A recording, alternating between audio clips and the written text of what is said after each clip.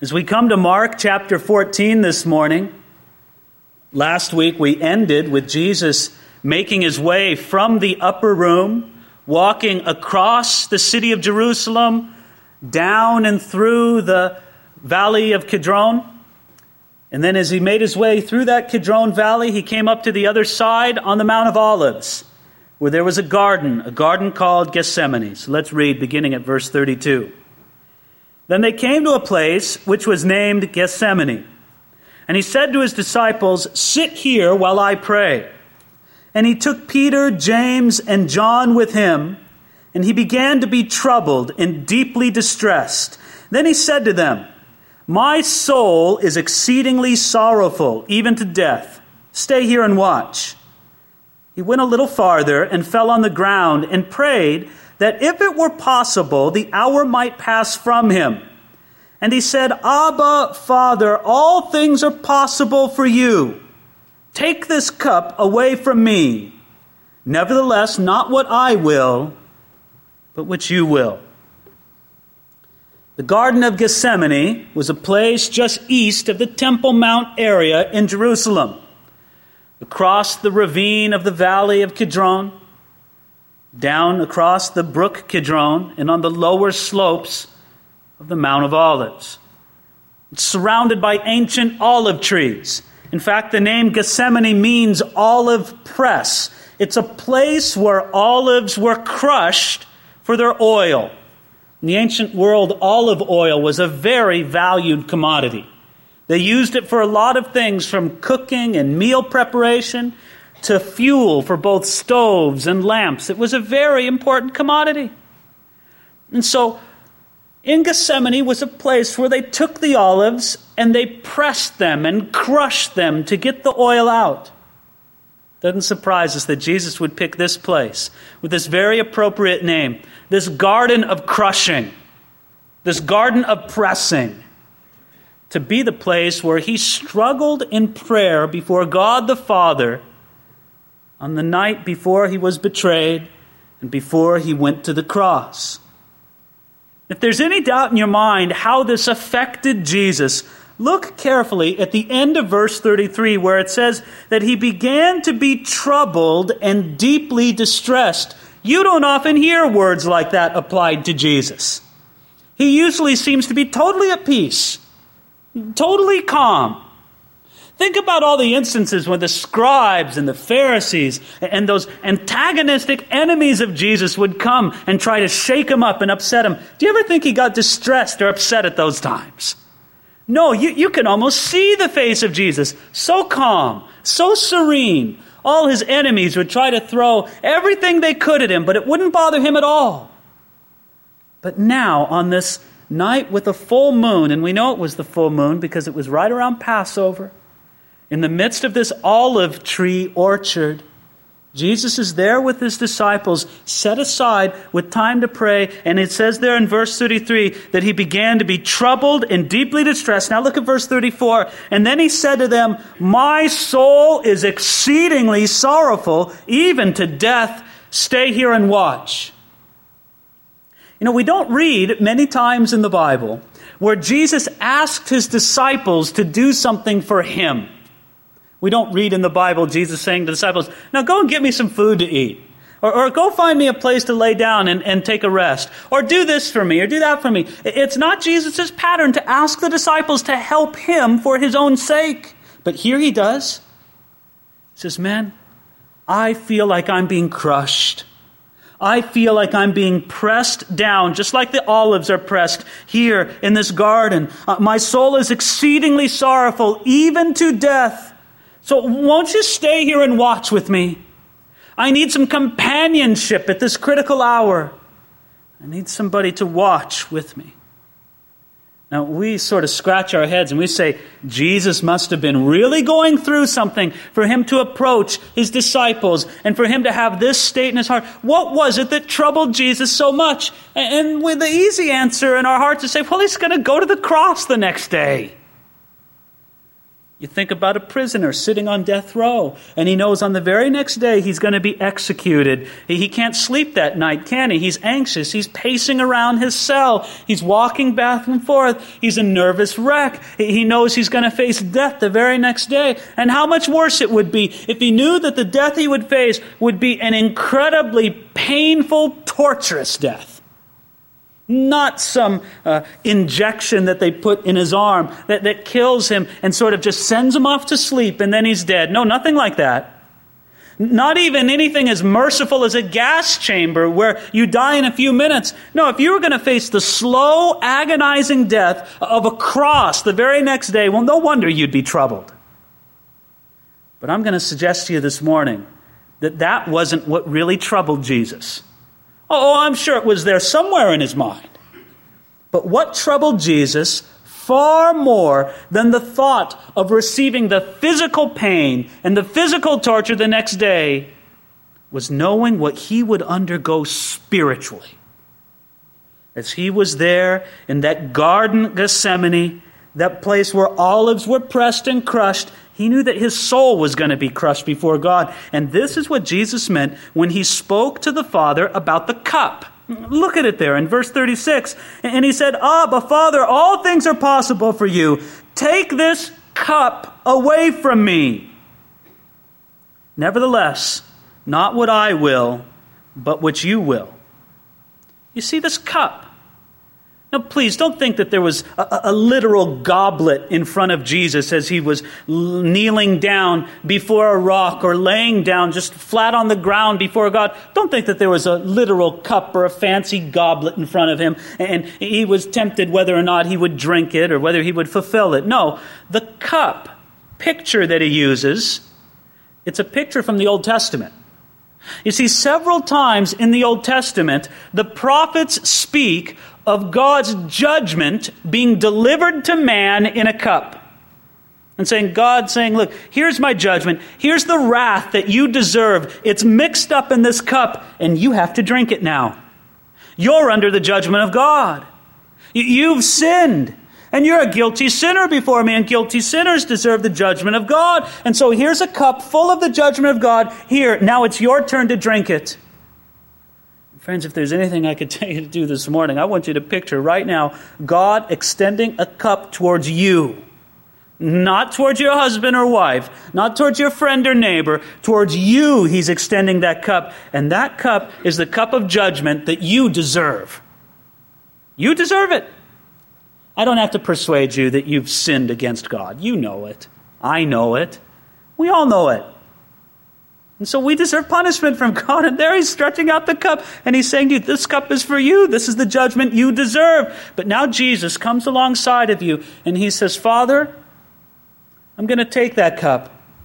And I'll drink it so that they don't have to. That's what he did for you. Now, if you could take all the judgment, all the guilt, all the wrath that every human being who has ever walked this earth has ever deserved, and if you could distill it and concentrate it and pour it into one cup, that'd be a pretty ugly cup, don't you think? You see, not just the judgment you deserve and I deserve, all of us together in the room, that would be a bad enough cup. But how about everybody, all of humanity? You put it into one cup. You said, drink this. No wonder Jesus asked if that cup might pass from him. And no wonder that his soul, look at verse 34, my soul is exceedingly sorrowful, even to death. Stay here and watch. I need some help, guys. I need some companionship. I've got to determine right now in my mind whether I'm going to go through with this. Because if I'm going to turn back, now's the time. If I'm going to walk over the Mount of Olives and escape to the Judean wilderness and make a run for it, now's the time. If I'm going to turn my back on the destiny that I've known that was mine ever since I could understand it, now's the time for me to turn my back on it. But I need to pray and sort this out before my Father right now. So Jesus got on his knees before God, his Father, and he prayed. If it's possible. What did he mean when he said, if it's possible?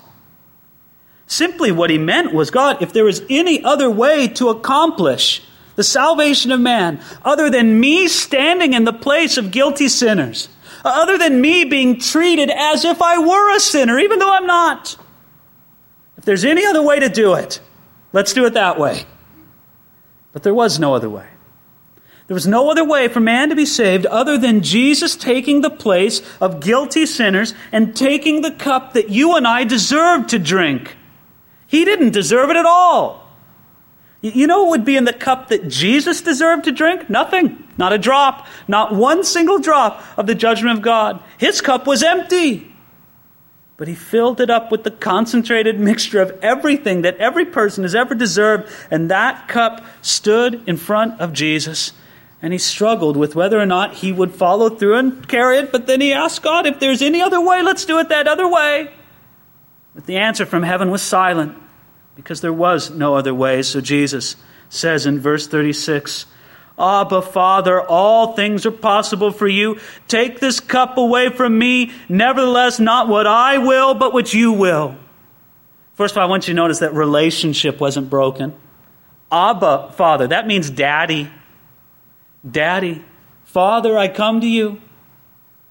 That warm term of endearment that such as a little child would use in speaking to his father. That's how Jesus spoke to God, his Father, at this time in the garden.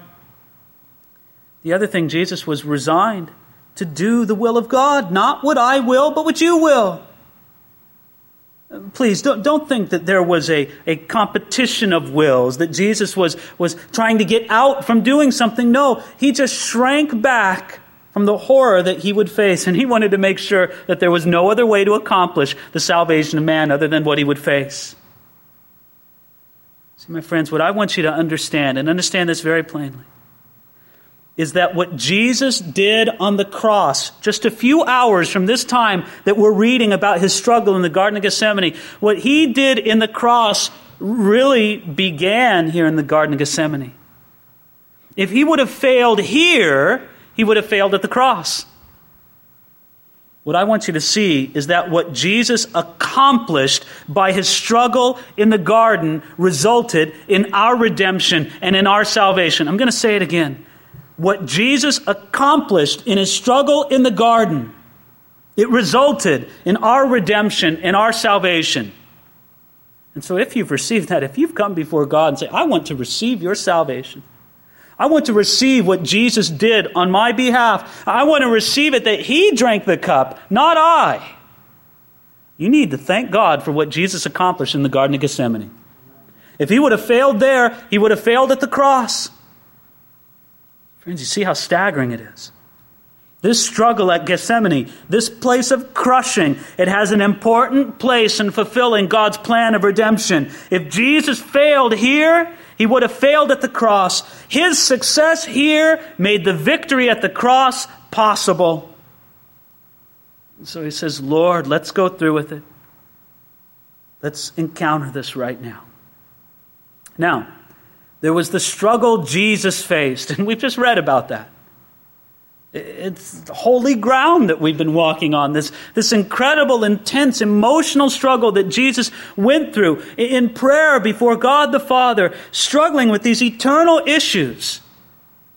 That's what Jesus faced.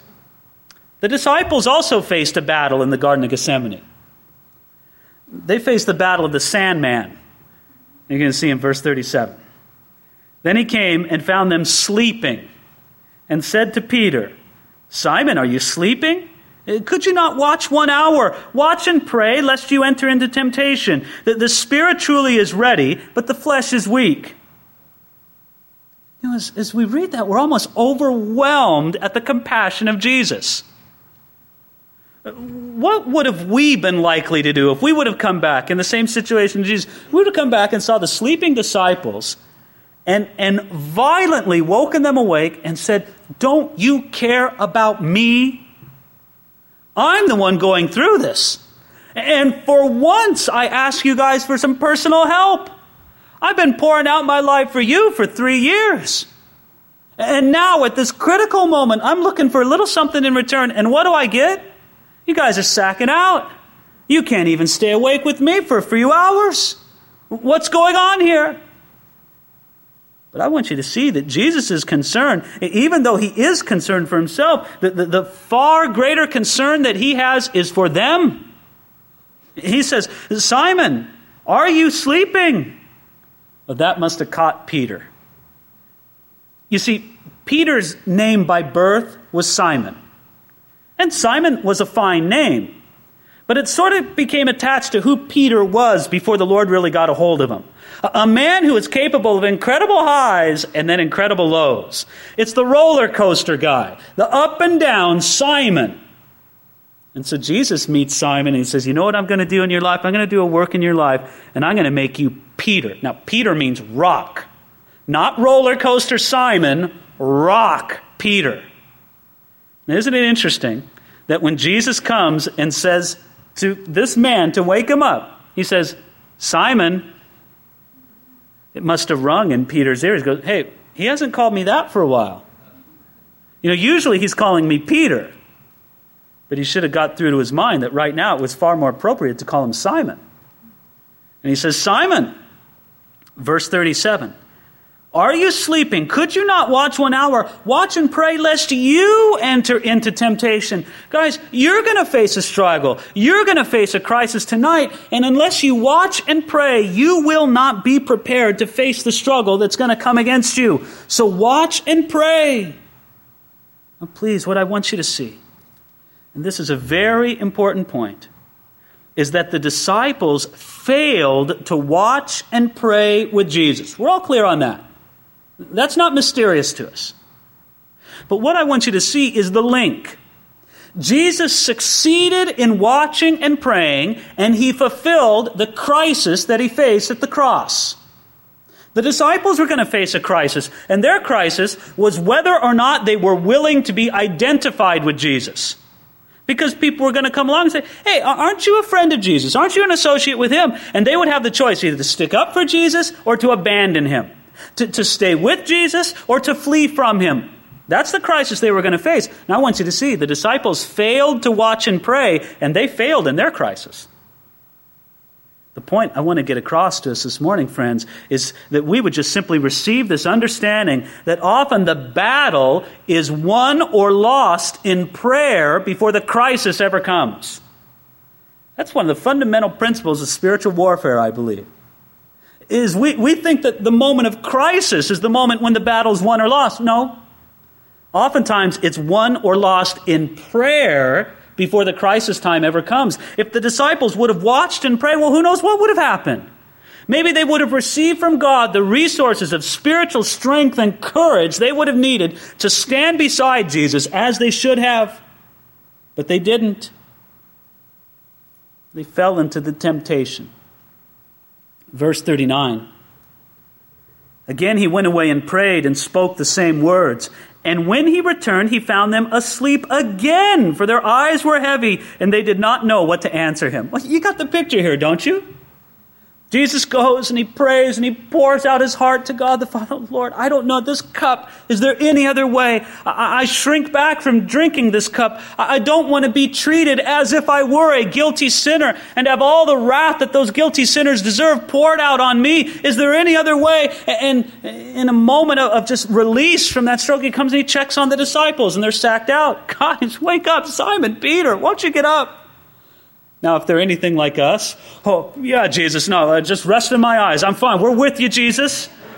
We'll pray now. Okay, yeah, fine, Jesus, we're with you now. And Jesus goes, well, good. They're with me. They're going to pray with me. They're going to be with me. He goes off and he prays again. After who knows how long, 10 minutes, 15 minutes, 20 minutes, we don't know. He comes back again. Asleep again. Well, they wake up again because Jesus comes. But notice, it's very interesting. I find this line very, very engaging in verse 40, where it says, and they did not know what to answer him. You've been that awkwardly embarrassed before, haven't you? You've been that, there's no excuse this time. Jesus, we'll stay awake though. I'm sorry. Oh, we're so sorry, Lord. We fell asleep a second time. We're so sorry.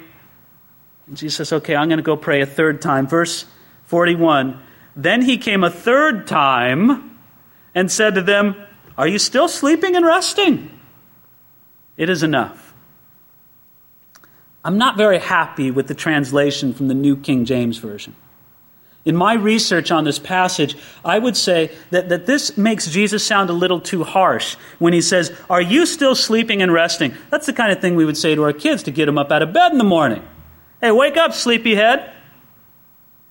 I don't think that's what Jesus meant. And I take this from just sort of a detailed examination of the original language and the original words that Mark used when he wrote the gospel. The sense of this more seems to be that Jesus came and in a compassionate way said, "You guys are still asleep. Sleep on." You see, I think the third time that Jesus came back, he had resolved the struggle in his own heart and in his own mind. He was at a point of peace. He was at a place of rest. And he goes, "Well, guys, you know what? I'm at peace. You may as well sleep. Sleep. It's going to be a long day tomorrow, believe me. Sleep." It's such a tender picture to think of Jesus having come through the struggle that his disciples should have been there helping him with, the struggle that they should have helped him with prayer and companionship through. It's such a tender picture to think of Jesus there, looking over his disciples and just watching for them as they slept. They should have been up watching with him, but instead they slept. Jesus watched over them and prayed for them. And then finally, he says, if you notice there right in the middle of verse 41, he says, "It is enough, the hour has come." I think that he saw Judas coming with that detachment of soldiers, this small army of soldiers that Judas came with. There they are with their burning torches in the middle of the night, making a little procession, and Jesus could come among them, and now he's saying, "Wake up, guys, the hour's come. It is enough. The hour has come. Behold, the Son of Man is being betrayed into the hands of sinners. Rise, let us go. See, my betrayer is at hand." Friends, you see, I really want you to grab onto this. That the disciples woke up in this hasty sense, and here they are embarrassed all over again that they didn't watch and pray with Jesus, that they weren't there to minister to him in prayer and companionship at the critical moment. But I want you to see too is the overwhelming love that Jesus has for them. You've been spiritually asleep at times, haven't you? I know I have. You've let Jesus down in some way when he's asked you to do something. I know that I have. And sometimes I think Satan whispers in my ears harsh, condemning words. And he tries to tell me that that's what Jesus is saying to me. Friends, no. There's no condemnation for those who are in Jesus Christ. Now, he may correct us. He may tell us we're wrong. But it never has that flavor of harsh condemnation. You know, when you hear that condemning voice, here's a great way to judge it. If it's pushing you away from God, making you feel so embarrassed and ashamed that you don't even want to go to God, you know it's from the devil. But if it makes you want to run to Jesus and say, "Oh Lord, I'm so ashamed. I come to you. Please forgive me," then you know it's the Lord convicting you and drawing you to him. Such a note of love and compassion from the Lord. And these poor disciples, they didn't understand that the battle is won or lost before the crisis, and so they didn't watch and pray with Jesus. And now we're going to see them fail in the place where they should have stood. Look at it here now, beginning at verse 43. "And immediately, while he was still speaking, Judas, one of the 12, with a great multitude with swords and clubs, came from the chief priests and the scribes and the elders. Now his betrayer had given them a signal, saying, 'Whomever I kiss, he is the one. Seize him and lead him away safely.' As soon as he had come, immediately he went up to him and said to him, 'Rabbi, Rabbi,' and kissed him. Then they laid their swords on him and took him." Isn't that terrible? Not just that Jesus was betrayed. Not just that Jesus was betrayed by a man that he showed so much love to. Not just that he was betrayed by a man that he had led and loved and ministered to for 3 years. Not just that Jesus was betrayed by all of that, but that he was betrayed with a kiss. With a sign of affection and friendship. That very mark of friendship and affection was the kiss that betrayed Jesus into the hands of an arresting army. And as far as the chief priests and the scribes were concerned, this was perfect. Now they can arrest Jesus without making a big scene. Now they can do it on the sly and have a hurry-up trial and condemn him and crucify him before the crowds get a hold of the understanding of what's happening. So Judas betrayed Jesus with a kiss, coming with that small army that arrested Jesus. And there he was. Look what Jesus says in response here, beginning at verse 47. And one of those who stood by drew his sword and struck the servant of the high priest and cut off his ear. We read that and we almost want to applaud. Yeah, somebody's sticking up for Jesus. Yeah, way to go. Isn't this interesting, though? Jesus never asked any of his disciples to do this. What he asked them to do was to watch and pray. Have you found yourself in this place? I know I have. I won't do what Jesus wants me to do, what he asks me to do, but I want to do something else that he never asked me to do, and I just end up making a big mess of it. That's what this disciple did.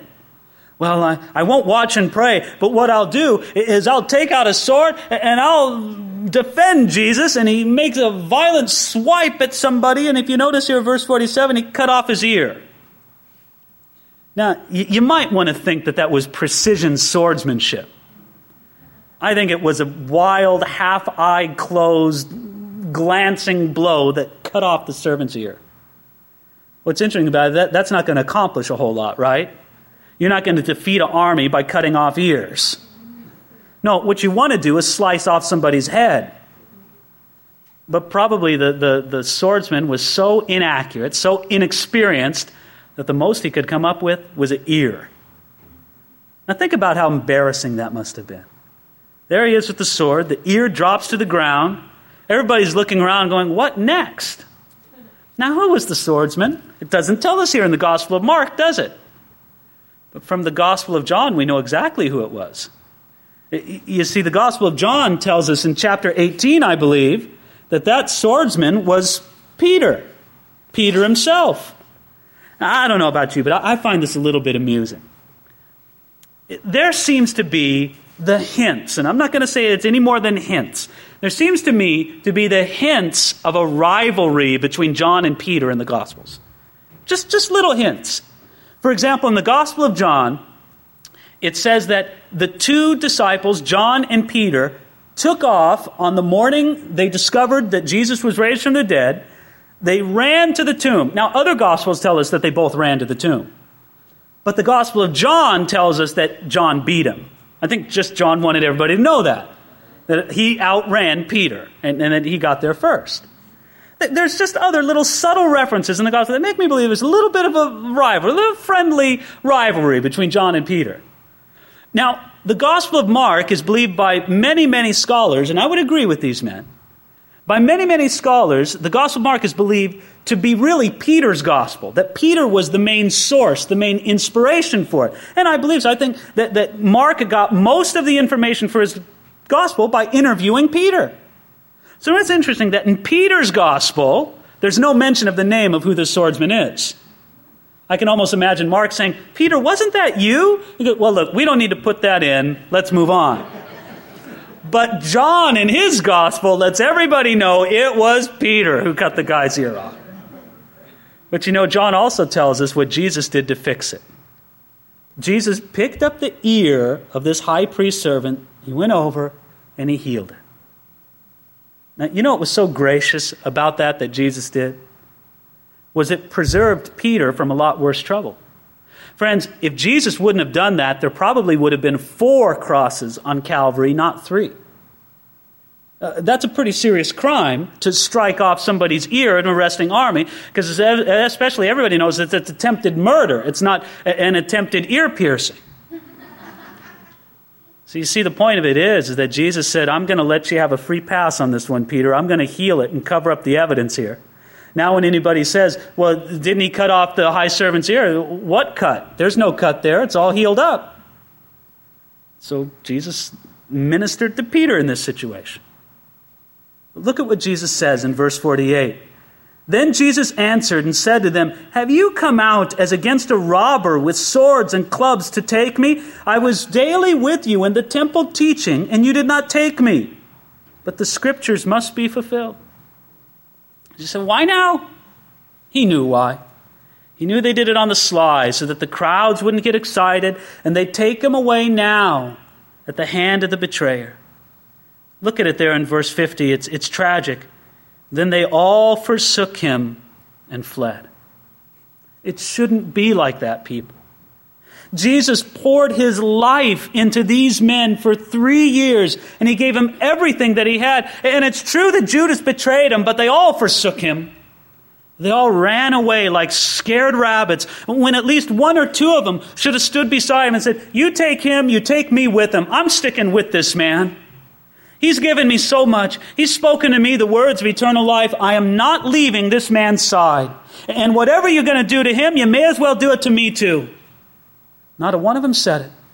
You know, this speaks to me of two things. First of all, it makes me really understand that whenever I feel betrayed or forsaken, I know that my Lord felt it far worse. I look at any time in my life where I felt like that, and it's nothing compared to this that Jesus went through. Nothing. Say, "Oh, Jesus, you know what I'm going through." But it also makes me say, "Oh, Lord, I don't want the people I know to feel that. But when I see others in that place, I want to, with prayer and companionship, I want to stand beside them. I want to be there for them, Lord, like your disciples should have been there for you."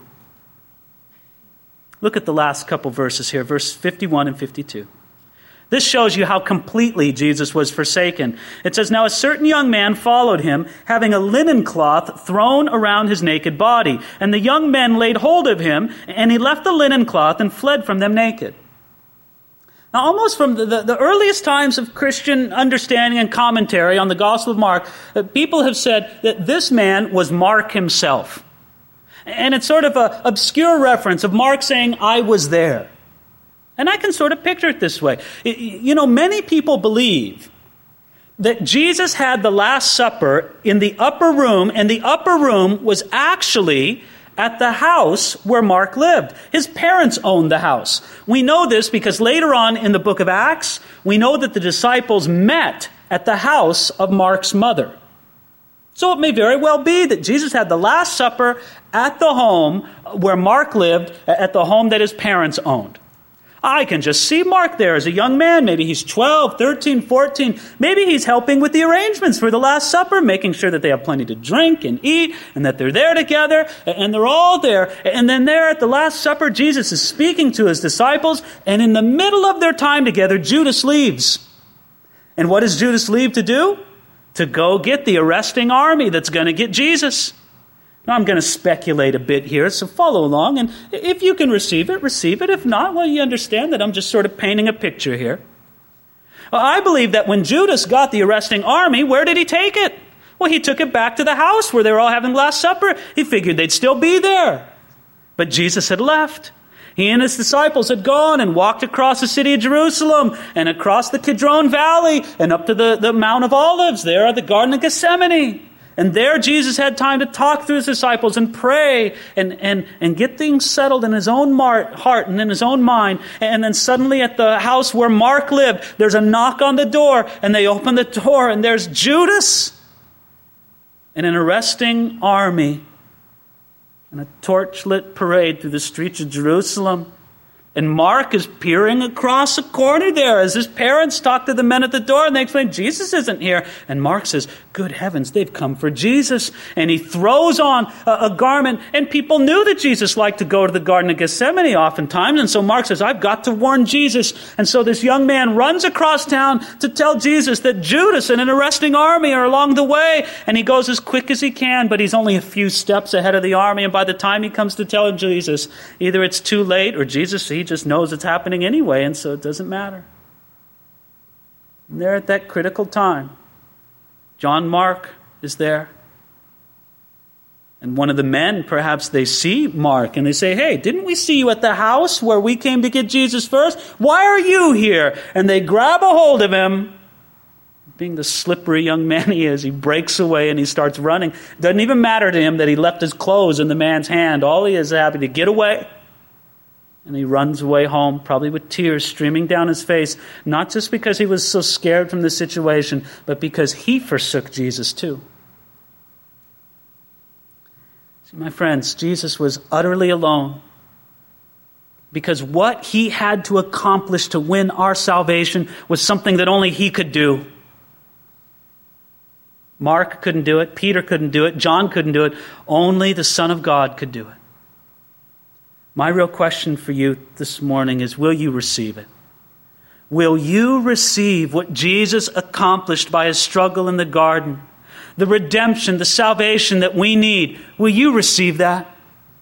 If you don't, then there's a sense that as far as what is you're concerned, what he did in the Garden of Gethsemane, he did it in vain. He may as well not have done it because it doesn't really matter to you. Don't you see Jesus standing before you now saying, I want you to receive it. But you should also receive the understanding this morning that the battle is won or lost before the crisis comes.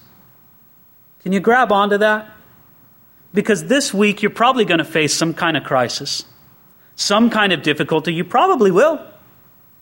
You know, right now, you can spend some time in prayer and seeking God and put yourself on a firm foundation to succeed in the crisis that you'll face later on this week. You don't even know it's coming, but God knows. And that's why he brought you here this morning, so you could hear this message and prepare your heart now. So why don't we do that? Let's spend some time talking to God. We'll do it in song as we worship him together. But friends, you can also do it just as you pray. At the back of the room is going to be a prayer team, and you can go and pray with them. But why don't we spend just a few moments watching and praying together, preparing our hearts for what God wants to do in our life. Let's pray. As I pray, the worship team's going to come on up, and we're going to worship the Lord for a few moments. Father, we want to stand with Jesus right now and watch and pray. We want to receive what Jesus did, not just on the cross, but also in the Garden of Gethsemane. We want to receive it right now, Lord. Let us receive it and make that the foundation for everything we are, everything we do before you. Receive the praise and the honor that we return to you right now, in Jesus' name.